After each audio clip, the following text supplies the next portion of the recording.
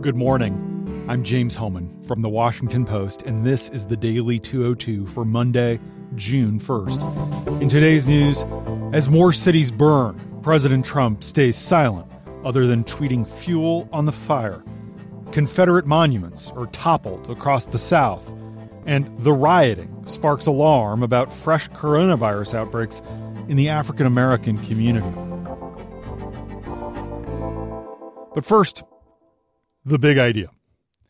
Protesters took to the streets for a sixth night on Sunday as anger over the Memorial Day death of George Floyd in police custody burned across a country already reeling from the deadly coronavirus and the economic calamity that it has caused.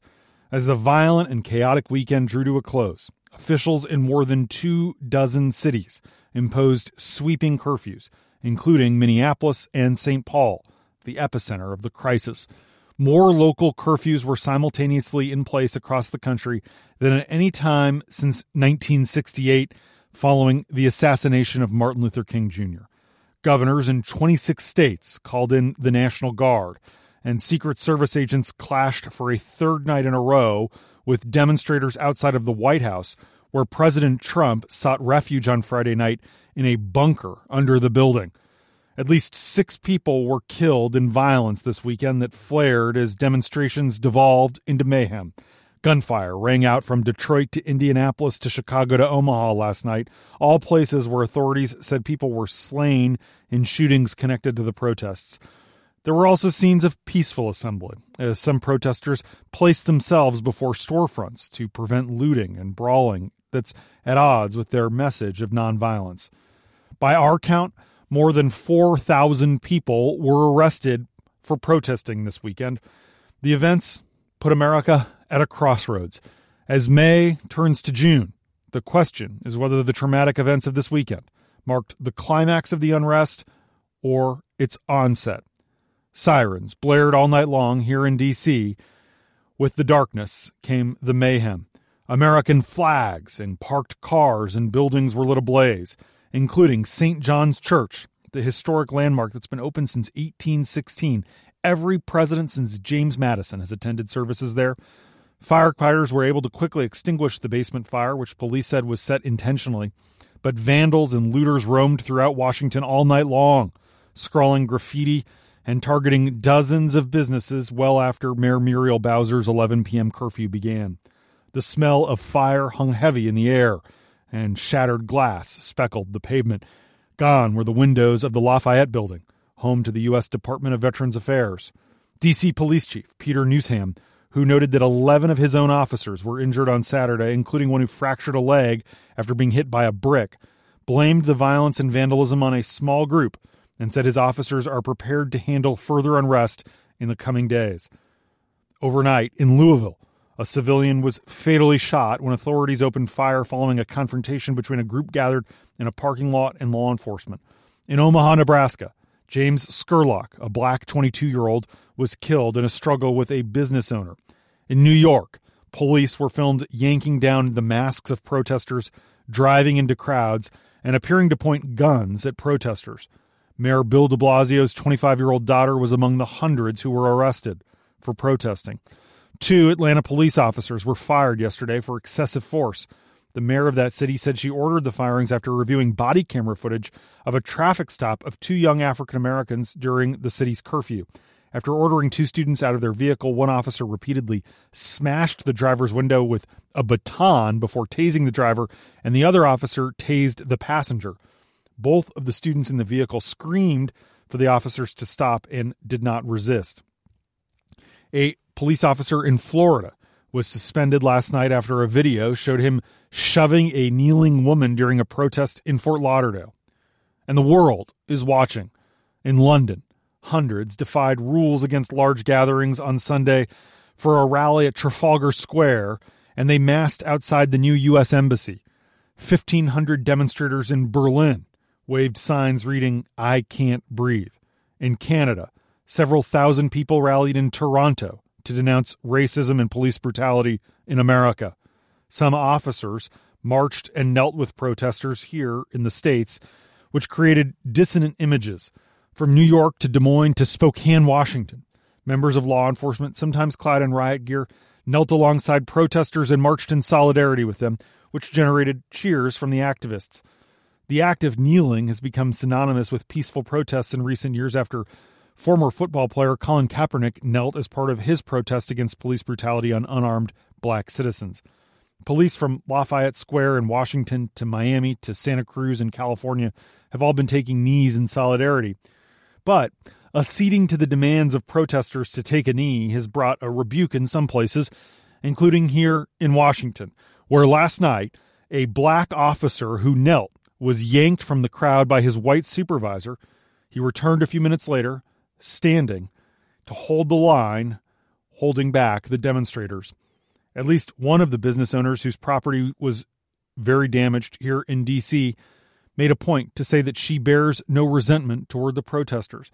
Michelle Brown learned at midnight on Saturday that her restaurant right across from the White House, Teaism, was on fire and burning down.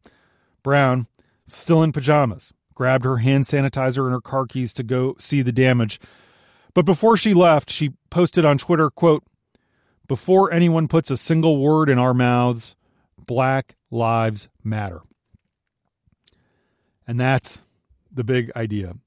Here are 3 other headlines that should be on your radar as we start what will likely be another hellish week in America. Number 1, never in the 1,227 days of Donald Trump's presidency has our nation seemed to cry out for leadership as it did on Sunday. Yet Trump made no attempt to provide it. And that was by design. Trump and some of his top advisors calculated that he should not speak to the nation because he had nothing new to say and he has no ideas of tangible policies or actions to announce yet. That is according to a senior administration official. Evidently not feeling an urgent motivation to try to bring people together, Trump stayed silent on Sunday. Instead, he let his tweets and retweets speak for themselves. One of those tweets attacked the Democratic mayor of Minneapolis. Another announced that his administration would designate the anti-fascist movement as a terrorist organization. A third accused the mainstream media of fomenting hatred and anarchy.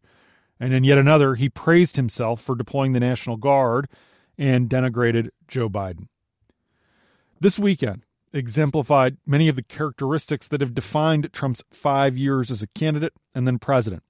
Chaos and unrest, fear and anger, division and disruption.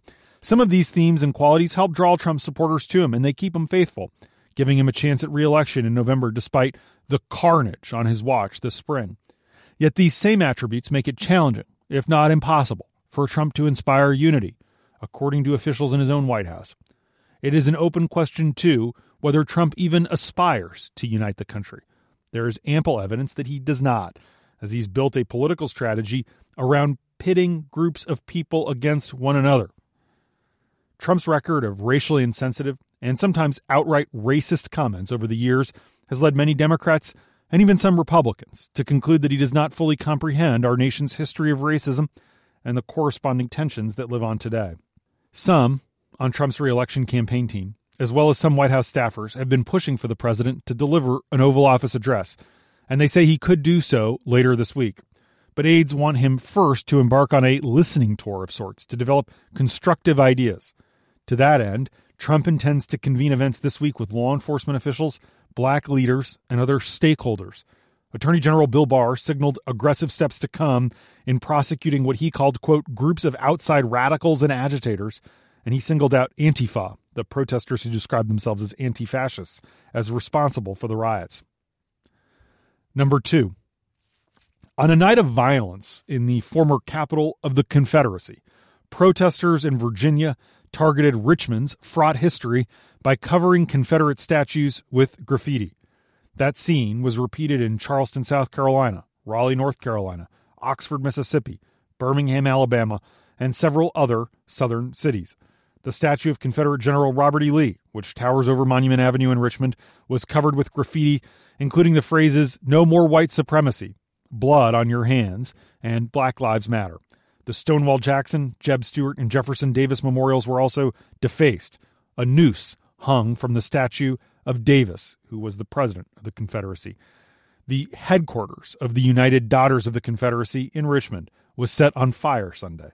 In Charleston, protesters spray-painted the Confederate Defender statue with the words BLM and traitors.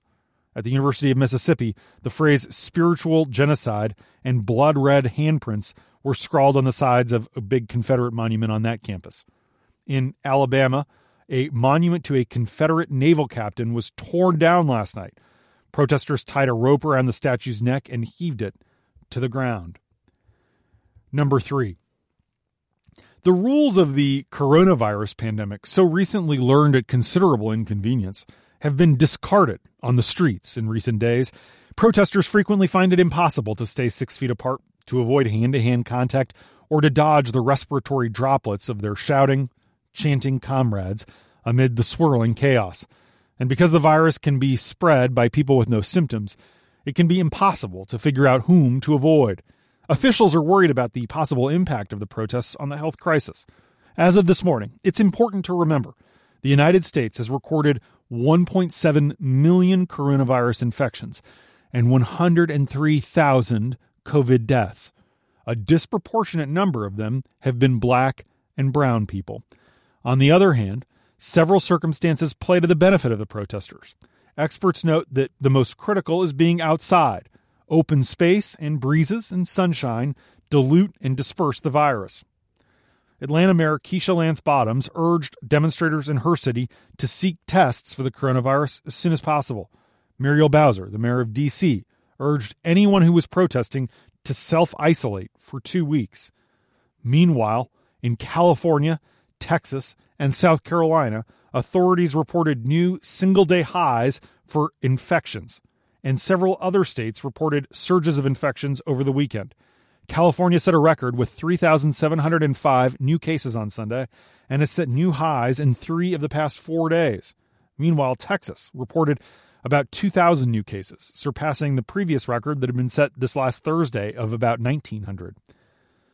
Finally, I'll close today with what may be a silver lining. From the Andes to Tibet, the coronavirus seems to be sparing populations at high altitudes. The dearth of cases and deaths in high elevation regions, including Cusco in Peru, which gets a lot of international visitors but it hasn't had deaths, has prompted speculation that the coronavirus gets soroche, which is the natives' word for altitude sickness. Similar results have been seen elsewhere. Scientists warn that the apparent pattern may not last, but the as-yet unexplained phenomenon has them intrigued. Researchers are starting to investigate a possible relationship between the coronavirus and altitude. It's a humbling reminder of how much we still don't know about this contagion. And that's the Daily 202 for Monday, June 1st. Thanks for listening. I'm James Hohmann. Let's hope June goes better than May did. Stay safe. I'll talk to you tomorrow.